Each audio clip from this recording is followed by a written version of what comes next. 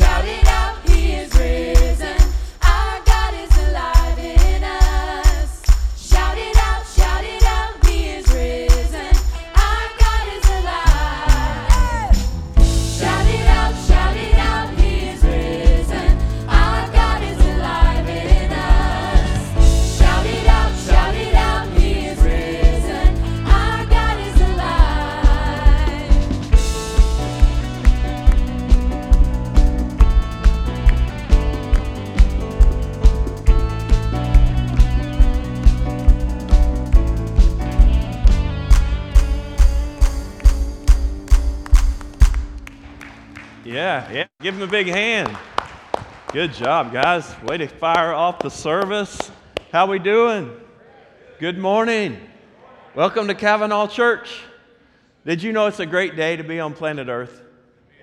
This is a day that God has made. We're here today to celebrate Jesus, to celebrate the resurrection, and then to go out and share that with others. So we have much to celebrate. This is a day to rejoice. So we're glad you're here. If you're joining us as a guest today, you're checking Cavanaugh out, hey, we're so glad you're here. We would like to meet you. So after the service, if you go to our lobby, you'll see a Connect counter, and we've got a gift there waiting for you. And most importantly, we would like to meet you and answer questions you might have about Cavanaugh. But I'm glad that all of you are here, and we're going to have a great day together as we continue singing, and we want you all to use your voices to exalt Jesus today. And then we're going to hear an awesome message from God's Word, and the Holy Spirit's going to speak into our hearts. So you listen to the Holy Spirit, okay? Do what God tells you to do. Hey, let's stand up right now. We're going to go to the Lord in prayer. Then I'm going to have you guys welcome one another, and then we want you to keep singing. Let's pray. God, we love you. It is so good to be in your presence. Thank you for letting us gather in your house today. You made this day. Lord, you allowed us to come here. Thank you for the freedom we have to worship you. I pray that your Holy Spirit move freely in this service, that you speak into our hearts, that you challenge us and help us, Lord, to be obedient to you, to love you, to know you, to serve you, and then to make you known. We ask all of this in Jesus' name. Amen. Why don't you welcome one another today?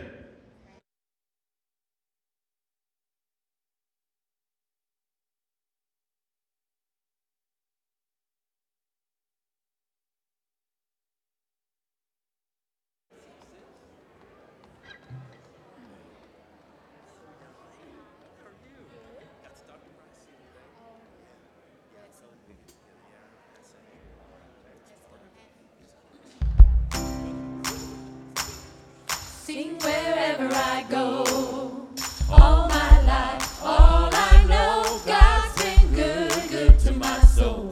Mountain high, valley low, I'm gonna sing wherever I go. All my life, all I know, God's been good, good to my soul. Mountain high, valley low, I'm gonna sing wherever I go. God is for me.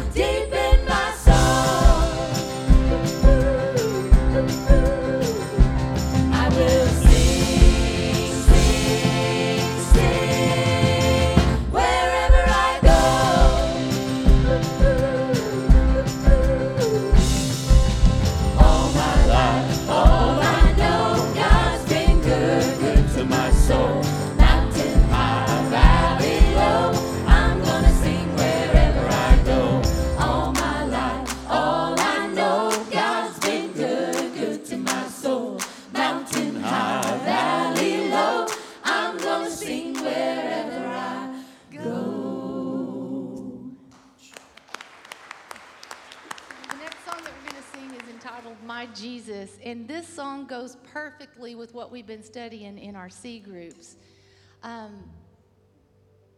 It talks about telling people about Jesus.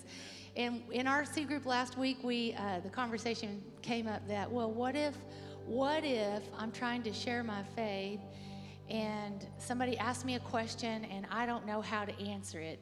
And we talked about the fact that you don't tell what you don't know, you tell what you do know. And you can say, I may not have all the answers, but let me tell you what Jesus has done for me. And that's exactly what this song says. I want you to sing it with us. Let me tell you about my Jesus.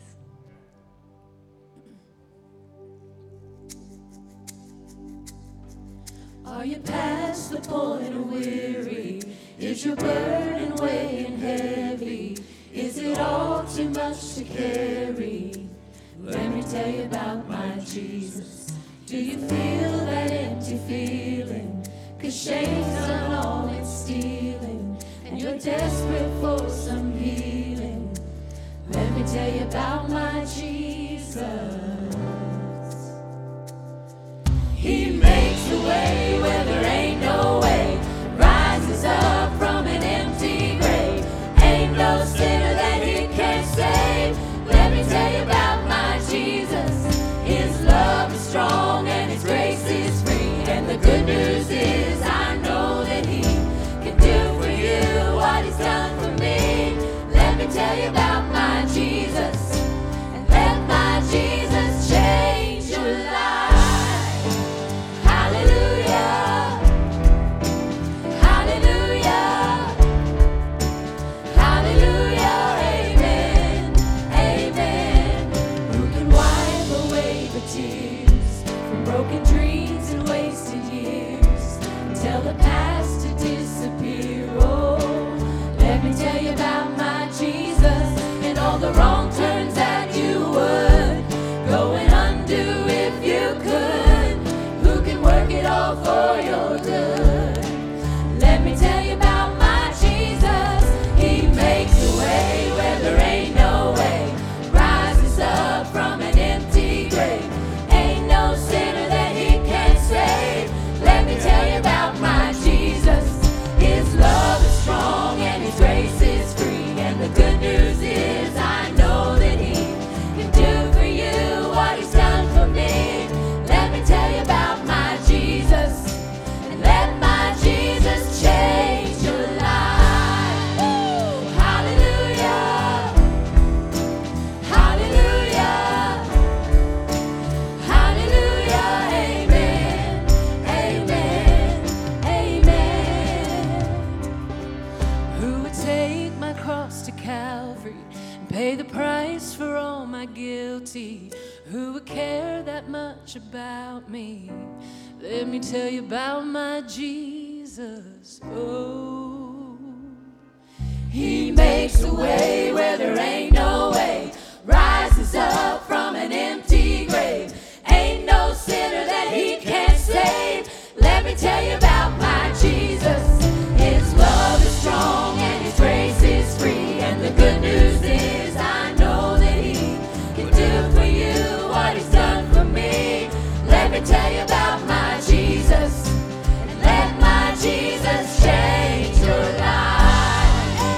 Hallelujah, hallelujah, hallelujah, amen, amen. Hallelujah, hallelujah, hallelujah. Let my Jesus change your life. Woo!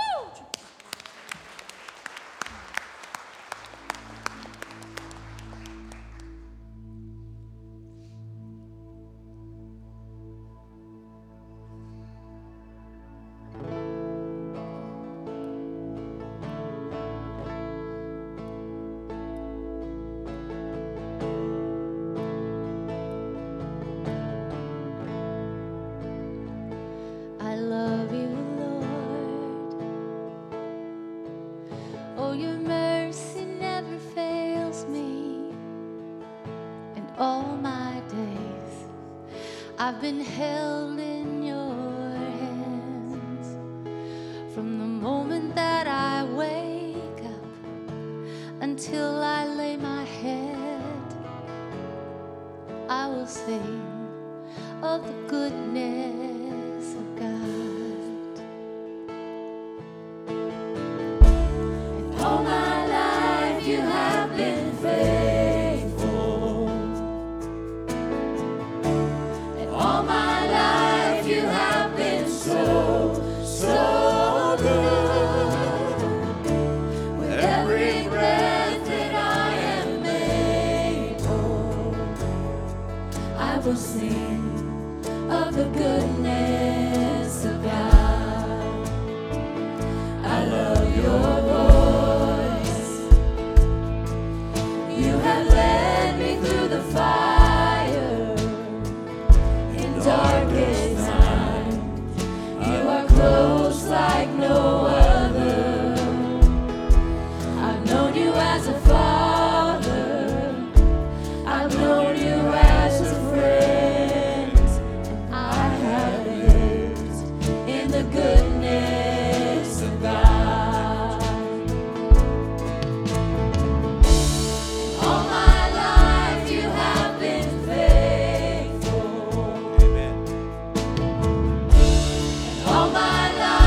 you have been so, so good. With every breath that I am able, I will sing of the goodness of God. Your goodness is running after, it's running after me. Your goodness is running after, it's running after me. With my life laid down, I surrender now. I give you everything. Your goodness is running after, it's running after me. Your goodness is running after, it's running after me. Your goodness is running after, it's running after me. With my life laid down, I surrender now. I give you everything. Your goodness is running after, it's running after me.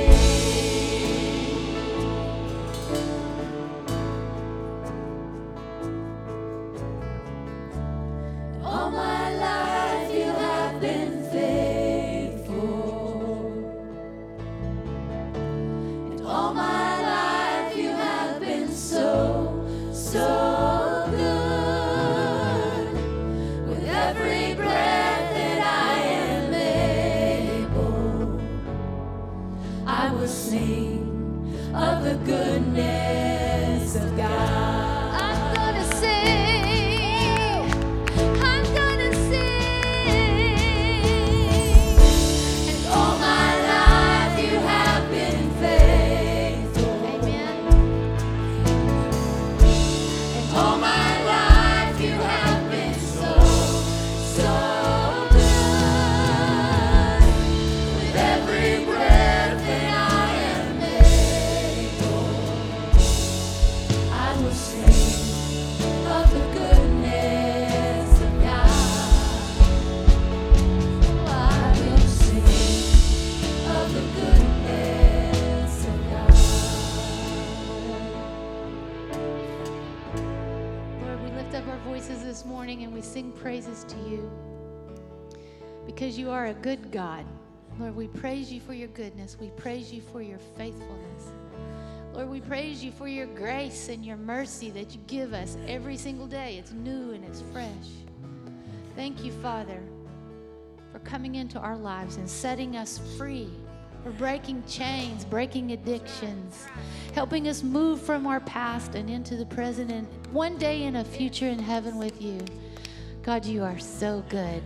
And we just want to glorify your name in this place today. All praise, glory, and honor to your name. In Jesus' name I pray. Amen. Thank you. You may be seated.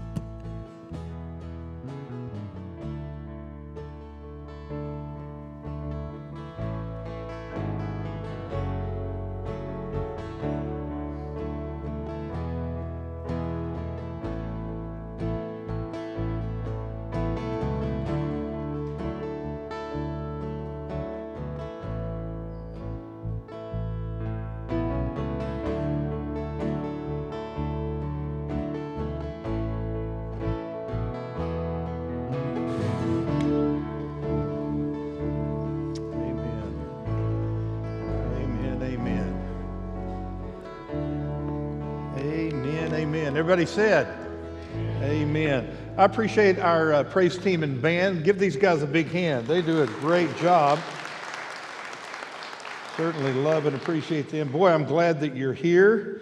I'm glad that you're here. And you know what? Even if your favorite baseball team, the Texas Rangers, are behind in the series against the Cheaters, and even if your favorite college team loses a game, you know what? Our God is still good. He's on the throne and everything is going to be okay, all right? I'm preaching through the book of Acts.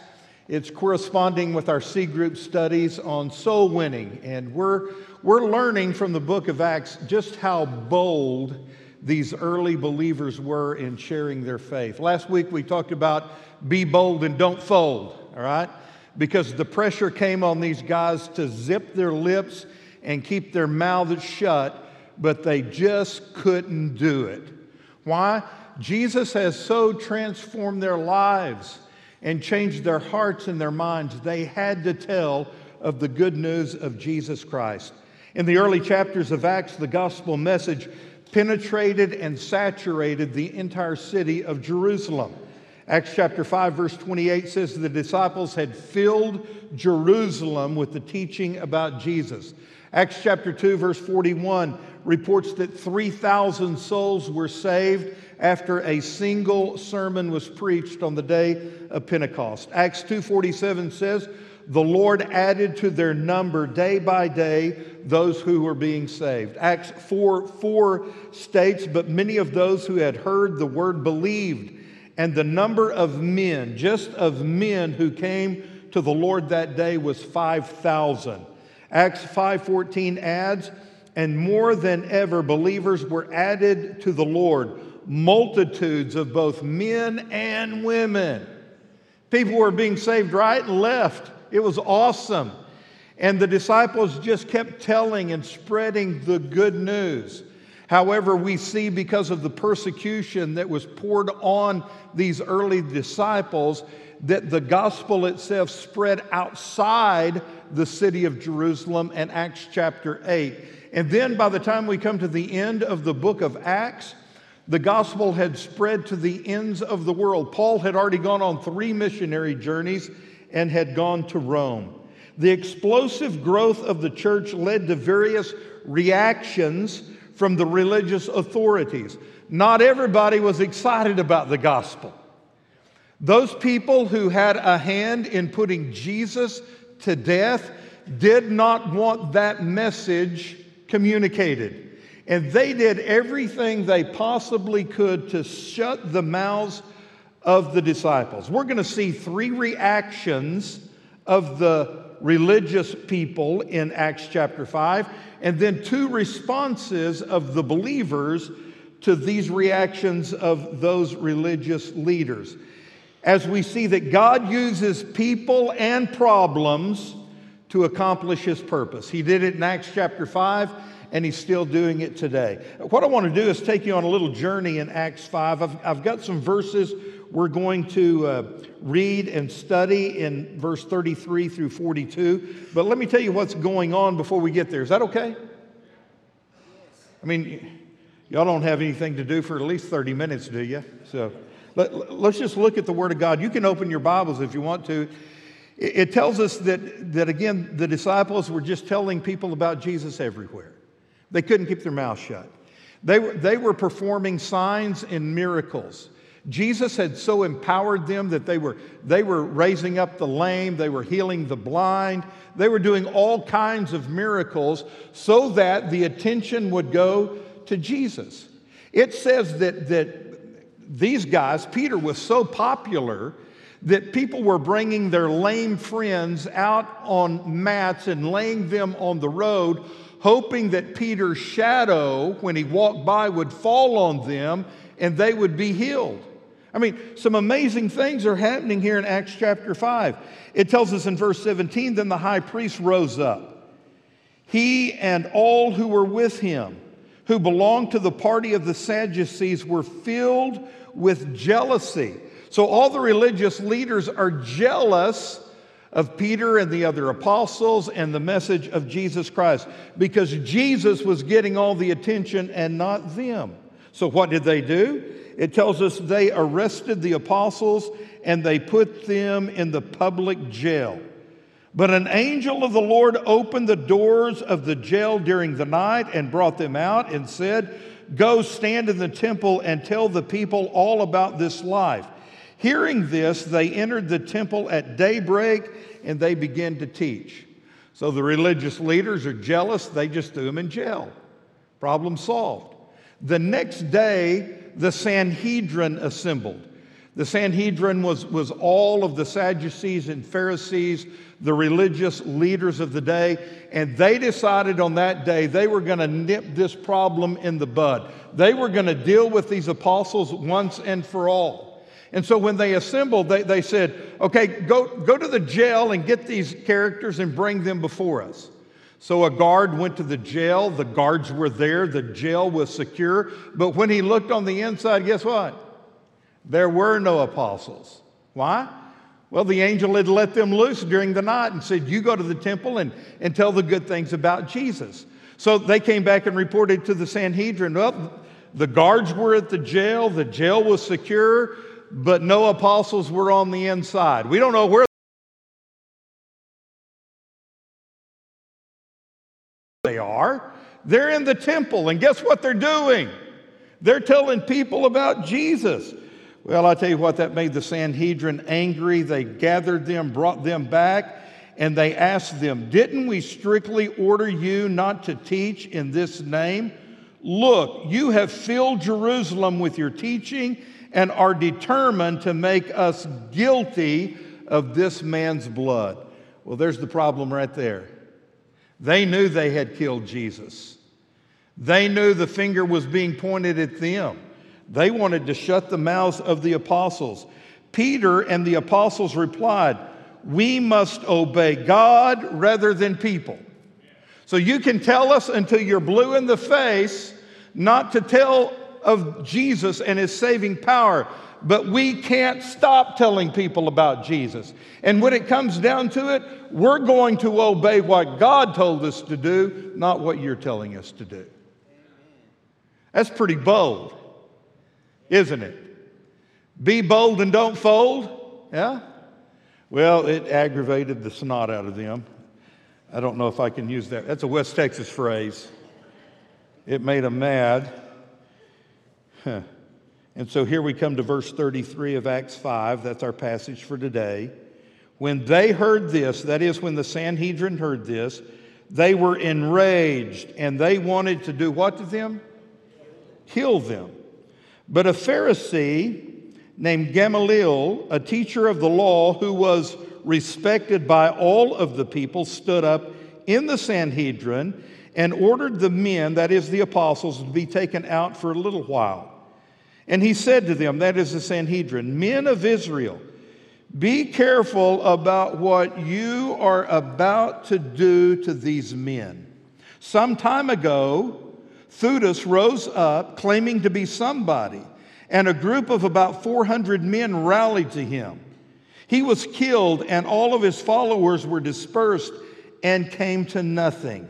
After this man, Judas the Galilean rose up in the days of the census and attracted a following. He also perished, and all of his followers were scattered. So in the present case, I tell you, stay away from these men and leave them alone. For if this plan or this work is of human origin, it will fail. But if it is of God, you're not going to be able to overthrow them. You may even be found fighting against God. They were persuaded by him. After they called in the apostles and had them flogged, they ordered them not to speak in the name of Jesus and released them. Then they went out from the presence of the Sanhedrin, rejoicing that they were counted worthy to be treated shamefully on behalf of the name. Every day in the temple and in various homes, they continued teaching and proclaiming the good news that Jesus is the Messiah. Thank you for your word, dear Lord. I pray that you would speak it into our hearts. And as I speak on the outside, would you speak on the inside? We ask this in Jesus' name. And everybody said, Amen. After Peter declared the apostles' commitment to obey God rather than men, he laid the responsibility of the death of Jesus Christ at the Sanhedrin's feet while challenging them to repent. So the ball is in their court. He said, you guys killed Jesus. You need to repent of that. We're going to see their reactions, okay? We're going to see the way they reacted. First of all, they reacted in a hateful kind of way.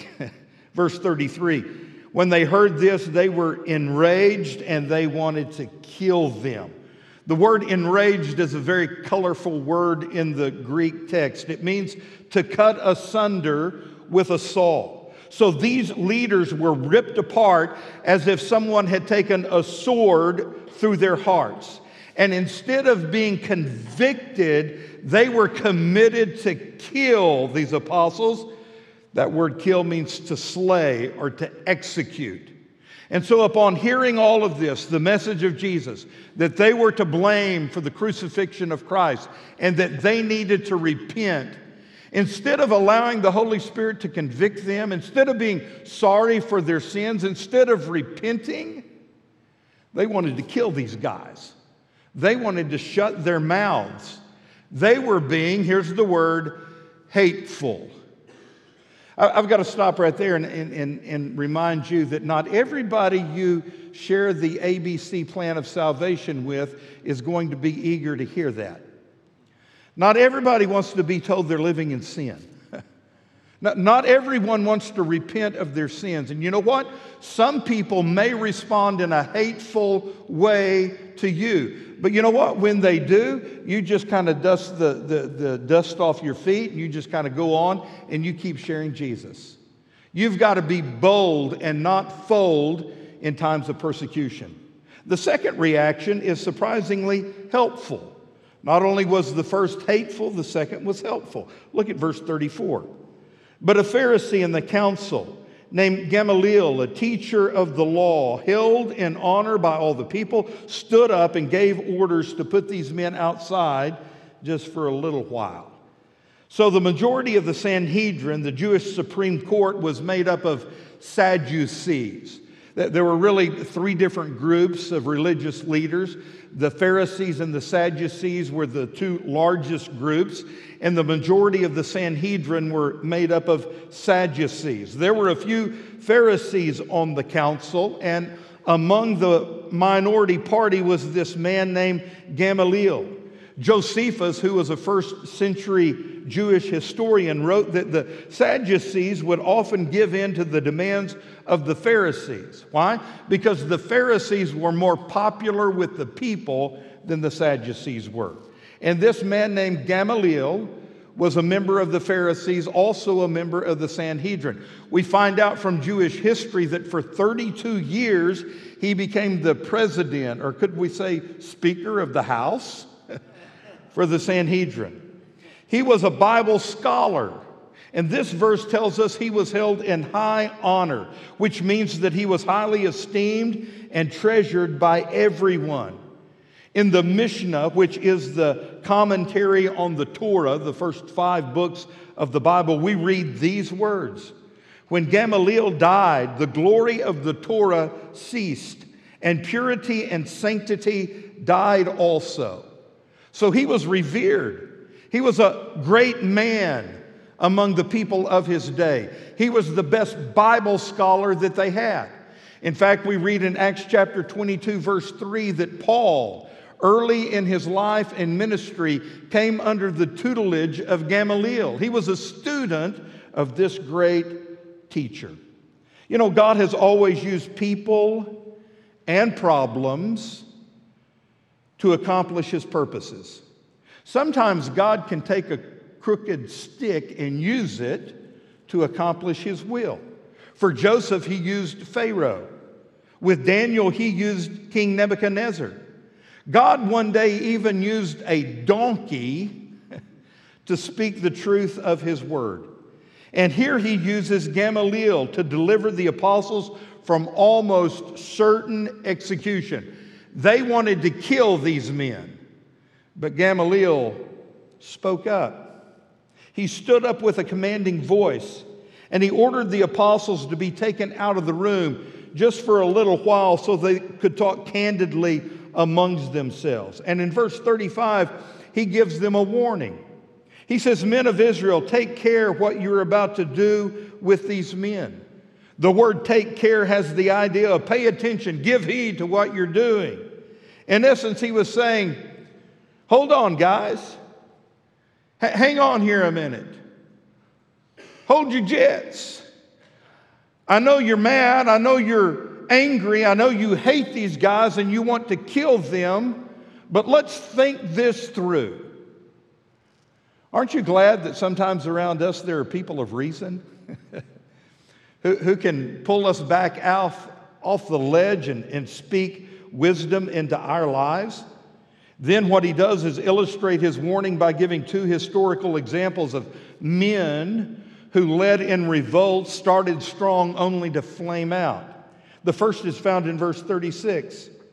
For behold, before these days, Theudas rose up, claiming to be somebody, and a number of men, about 400, joined him.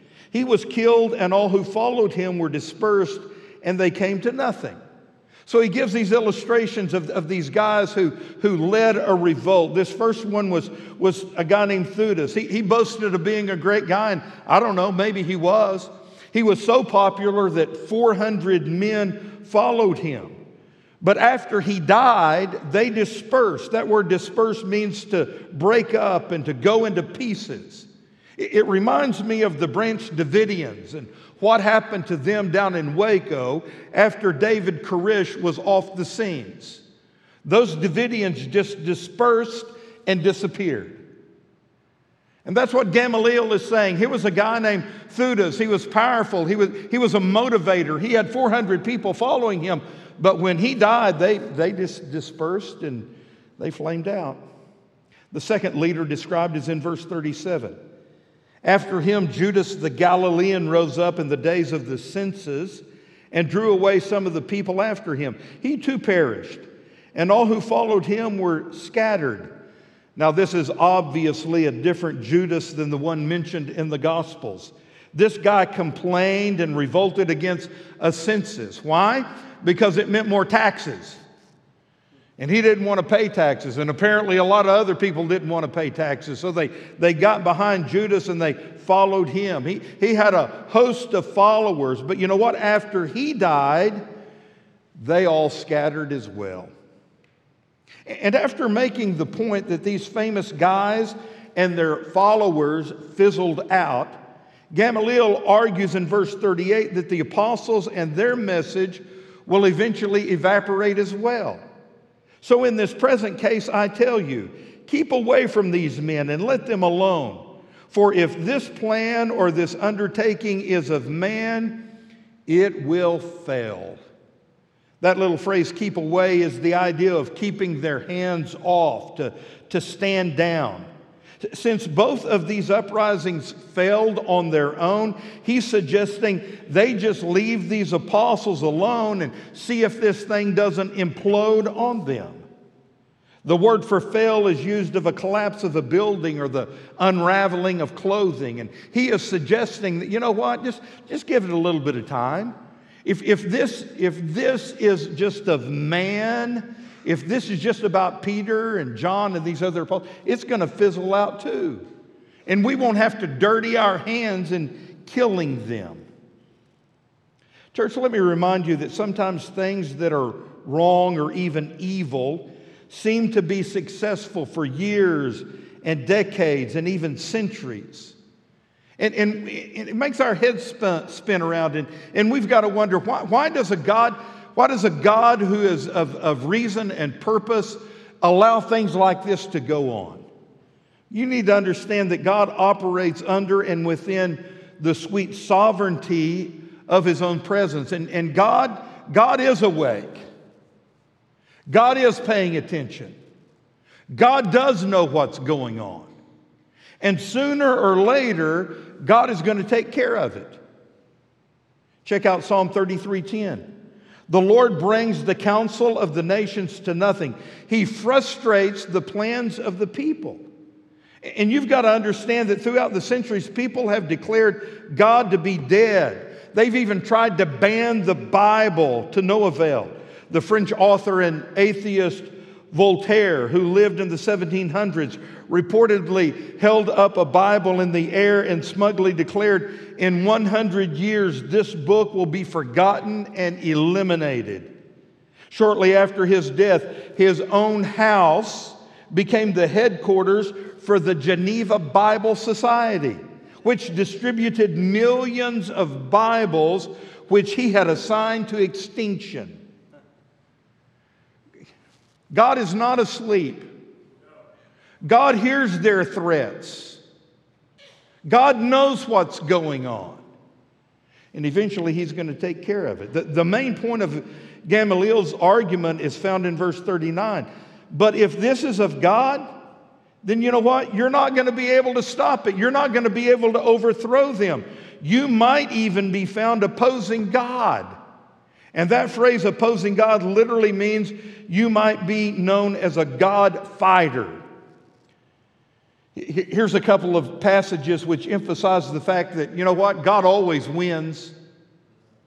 Proverbs 21:30, no wisdom, no understanding, no counsel can avail against the Lord. Isaiah 46:10, my counsel shall stand, and I will accomplish all my purposes. So not wanting to be known as a God fighter, the end of verse 39 tells us that they took his advice. Cooler minds prevailed.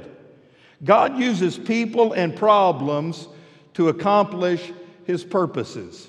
What were the response of these Pharisees? Well, it was hateful. Gamaliel was helpful, but number 3, harmful. The third reaction is shockingly harmful. Look at verse 40. And when they had called in the apostles, they beat them and charged them not to speak in the name of Jesus, and they let them go. The word for called is the word summonsed. It's a legal term. They called them in, they summoned them in to pronounce a verdict on them. And what they do, they beat them, they flogged them. That word means to scourge, to flay and strip the skin off. This is the first inclination we have in the book of Acts of severe physical persecution given to believers in Jesus. Each one of these apostles, don't know how many there were standing there, but each one of them was flogged 39 times with a whip that had rocks attached to the end of it, causing the skin on their backs to be shredded. The background of flogging first appeared in Deuteronomy 25:3. 40 stripes may be given him, but none more, lest if one should go on to beat him with more stripes than these, your brother be degraded in your sight.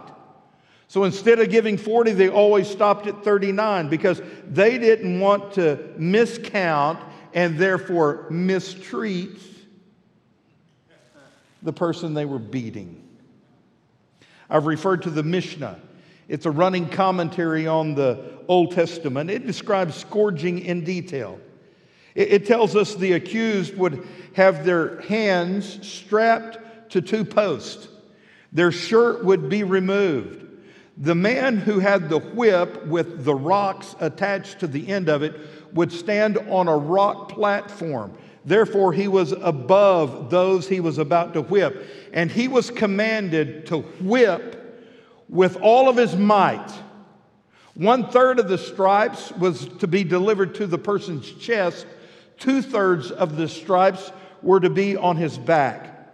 And one by one, these apostles were lined up. They had to watch and listen to their partners scream in excruciating pain. Each one of them would have been beaten within inches of their own lives. Jesus predicted this would happen. I mean, Jesus had already told these apostles, this is going to happen to you. Matthew chapter 10, verse 17, he said, beware of men, for they will deliver you over to courts and they will flog you in their synagogues. Jesus said it, now it's happening. According to 2 Corinthians chapter 11, verse 24, the Apostle Paul himself had experienced this on more than one occasion. Paul said, 5 times I received at the hands of the Jews the 40 lashes, lest one. So he said, 5 times I was beaten with 39 lashes. They were trying to harm these guys. That was the reaction to the good guys, okay, from the good guys. This was the reaction of the Old Testament church, the Sanhedrin, the religious officials. They hated Jesus, so they crucified him. Now the apostles were preaching Jesus. They didn't like it because it pointed the finger back to them. They commanded, "No more are you to speak this name of Jesus." The disciples were bold. They didn't fold. They kept teaching and preaching in the name of Jesus. So they were hated. And they were harmed, beaten 39 times. I don't know, it just made me stop and think this past week. When was the last time somebody took a whip with rocks attached to the end of it and lashed your back 39 times? Well, the only thing that I could remember that was faintly connected with that was when I was a little kid and my mama took the belt after me. You know what? That can't even begin to compare. When was the last time you were hated for telling people how they could be saved? When was the last time somebody wanted to kill you because you so cared for that person that you did not want them to go to hell and told them about heaven? That's what's happening. And we see two remarkable and unexpected responses from the apostles. Check out the first part of verse 41. Then they left the presence of the council. After they were beaten 39 times, they left the presence of the council. The verb left has the idea of leaving to go on a mission. And we're going to read in the next couple of verses what they had on their face. They had a smile on their face. They had a steadiness in their feet. These were men on a mission, and no mistreatment was going to deter them from doing what God called them to do. So let me just share with you in closing their response, two of them. Number one, they were glowing with joy.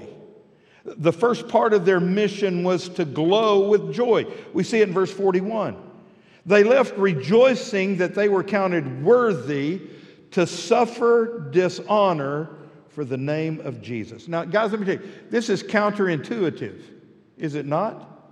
After getting beaten, they burst into joy.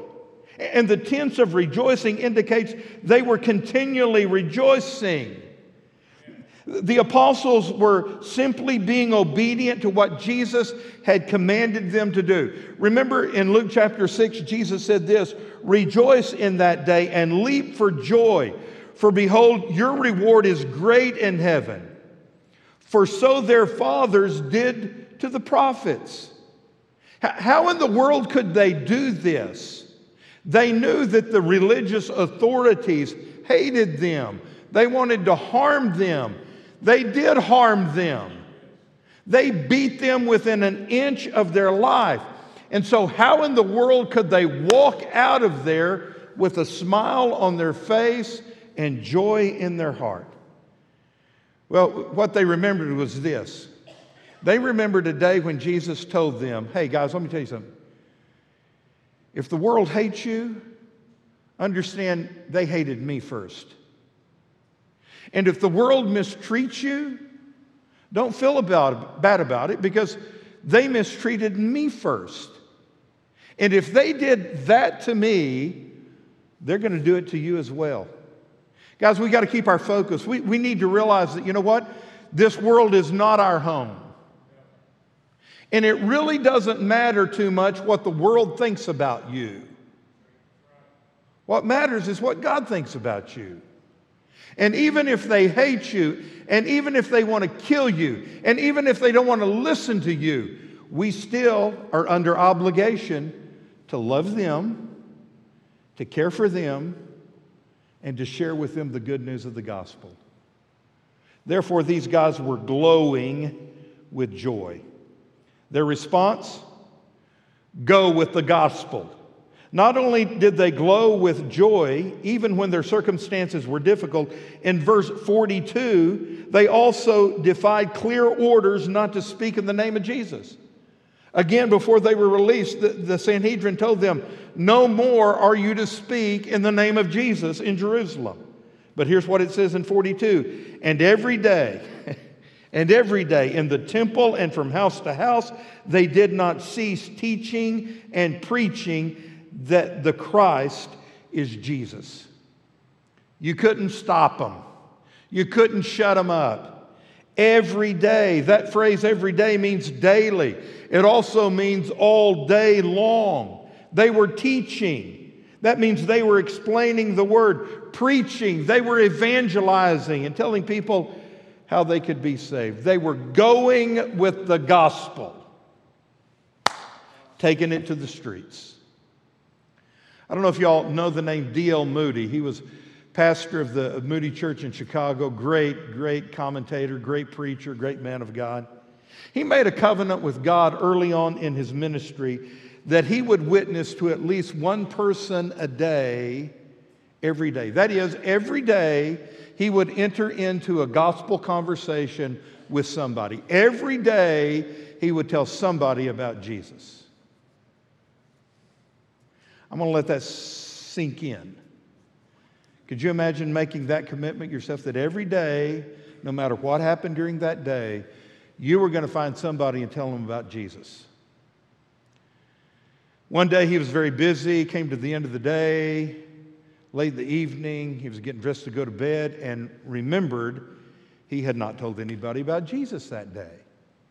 And so instead of just going to bed and forget about him and saying, "Oh, I'll tell 2 people tomorrow," he got dressed again and walked out on the city streets of Chicago. It was wintertime, snowing, cold. When he stepped out on the street and the snow hit him in the face, he saw a man standing on the corner next to a lamppost. And so he went over to the man and he said, "Are you a Christian?" To which this man flew into a violent rage, cussed him out, and threatened to knock Moody into the gutter. He didn't receive it very well. Come to find out that next week, this same man went to the elders of Moody's church and complained against their preacher. He said, "Your preacher is doing more harm in Chicago than he is doing good. You need to shut him up." One of the elders went to Moody and said, "You know, Pastor, you might need to kind of, chill out a little bit." Moody said, "No way. Be bold and don't fold."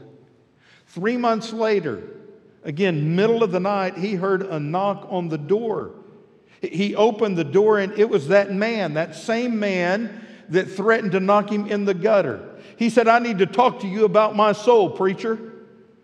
And so he came in the house, and Moody shared with him the good news of the gospel. The man apologized for the way he had treated Moody, said that he had had no peace of heart for 3 months since that night on Lake Street when Moody had witnessed to him. So after sharing the good news of the gospel, guess what? This guy gets saved and becomes a hard worker in Moody's church. He even taught Sunday school. Why? Because this one man made a commitment. Every day, I'm going to have a gospel conversation with somebody. Every day, I'm going to tell somebody about Jesus. You know, Moody didn't just come up with that on his own. He had read Acts chapter 5. That's what the early apostles were doing. Every single day, they taught and they preached Jesus. They did it in public spaces like the temple.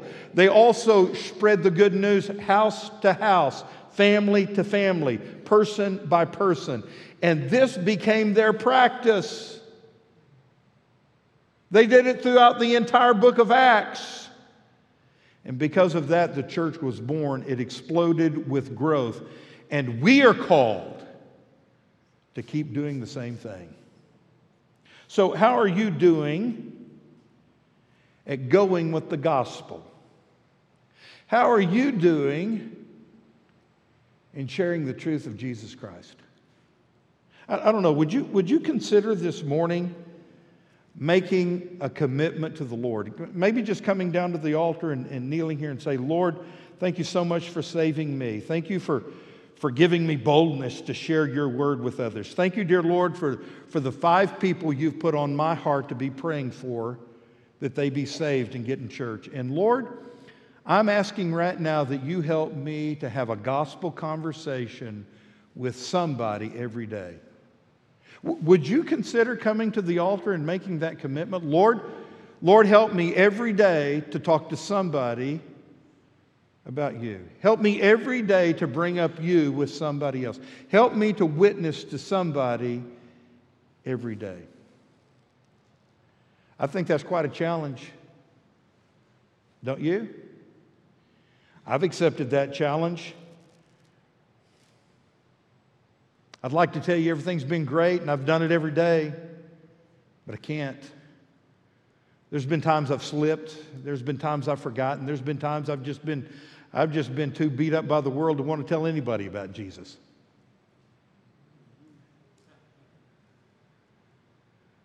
But it doesn't get me out from under that responsibility. Remember when we started this whole series? If the world is going to know, it's because you tell them.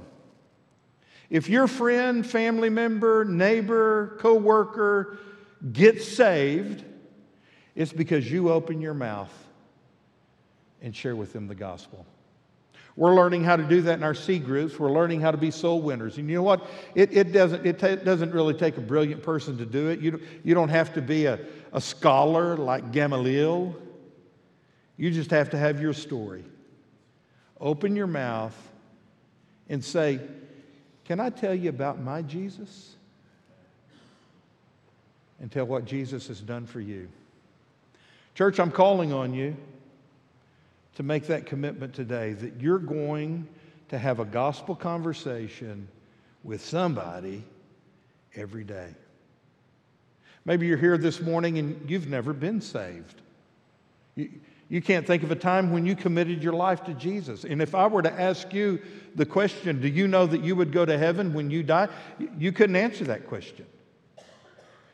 If that's your case today, right now, the Holy Spirit is talking to you. He's convicting you. You're going to have one of two responses. You're either going to say, no, don't want to have anything to do with it, and walk out of here without Jesus, or you're going to say, yes, I want Jesus in my life. Yes, I want to go to heaven when I die. If that's the case, would you come this morning and allow us the privilege of leading you to the Lord Jesus Christ in a personal relationship with Him? In our C groups, we've been praying for 5 people that God has placed on our heart that are either lost without Christ or out of church. You've got 5 people you know like that. Why don't you use this time this morning interceding, praying for them, and asking God to give you an opportunity to have a gospel conversation with them? Heavenly Father, would you do that right now in our lives and in this house? Lord, for the person in this room who needs to be saved, I pray that they would come and receive the gift of salvation. Lord, for those of us who are believers, may we come this morning and recommit our life to you and say, Lord, help us to have that gospel conversation with somebody every day. And dear Lord, make that commitment and then live by it. For others in this room who just need a touch from your hand, I pray that they would come and receive that today. For those who need healing, guidance, reconciliation, as they come and pray, Lord, just pour your Holy Spirit on their life and fill them. We ask all this in Jesus' name. Amen. I'm going to ask that you stand with heads bowed and eyes closed. Praise team is going to sing. These altars are open. Would you come right now and make your commitment to Jesus? As they sing, you come. I was lost, I was in chains, the world had a hold of me. My heart was a stone, I was covered in shame when He came for me.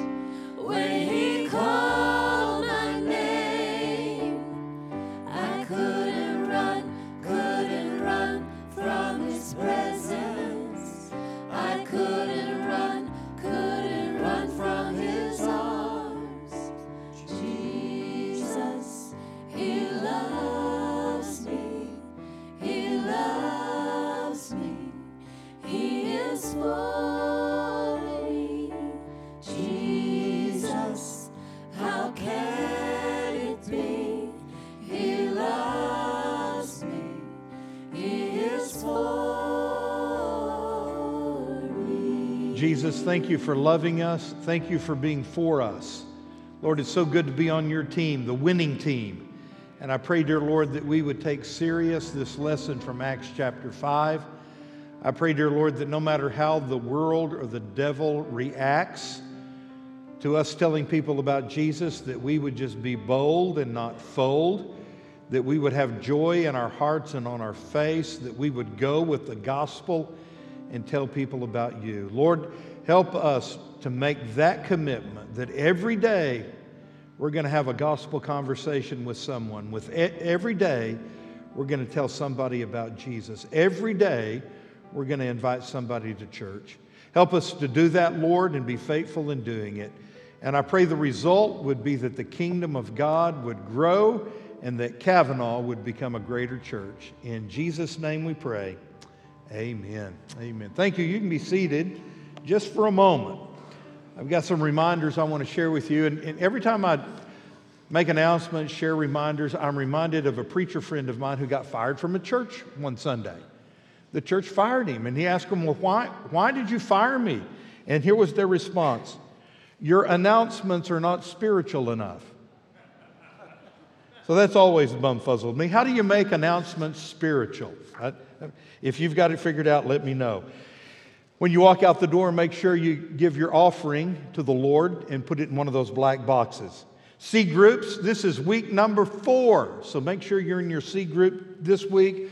We're going to study an amazing passage of Scripture from Acts chapter 8. Philip and the Ethiopian eunuch. It's a great story. We worship sign-ups are going on right now. We need volunteers to help take care of your precious kids and grandkids through the year of 2024. And so out in the lobby on the iPads, you can sign up to be a volunteer for We Worship. Wednesday, November the 1st. So it's not this Wednesday, but next Wednesday. We're going to take the gospel to the streets, literally to the asphalt, all right? We're going to have a trunk or treat on Wednesday night from 7 to 8. So look at me, listen to me. No Wednesday night church in here. We're going to meet out there in the parking lot. Brother Johnny is asking for 31 volunteers, 31 vehicles to have your trunks full of candy so that neighborhood kids can come by and receive a treat, and we can share with them what? The good news of the gospel. What a great time to have your ABC pens out there and share with people how to go to heaven, all right? So that's Wednesday, November 1st. This Saturday, men's prayer breakfast, 7:30 a.m. We're going to have a great meal and also a devotion. The Way to Recovery. This is a class that meets weekly, has changed their meeting time to Friday at 6 o'clock, and it's in Compass Health. That's where it's going to be meeting at. So see these guys after service, David and Don and beautiful Brittany, and they can tell you all about it, all right? I hope you have a great day. And you know what? If you are spiritually minded, here's my spiritual announcement. If you're spiritually minded, pray for the Texas Rangers. We really need a win tonight against that other team from Texas that has a habit of cheating, all right? God bless you. Have a great day.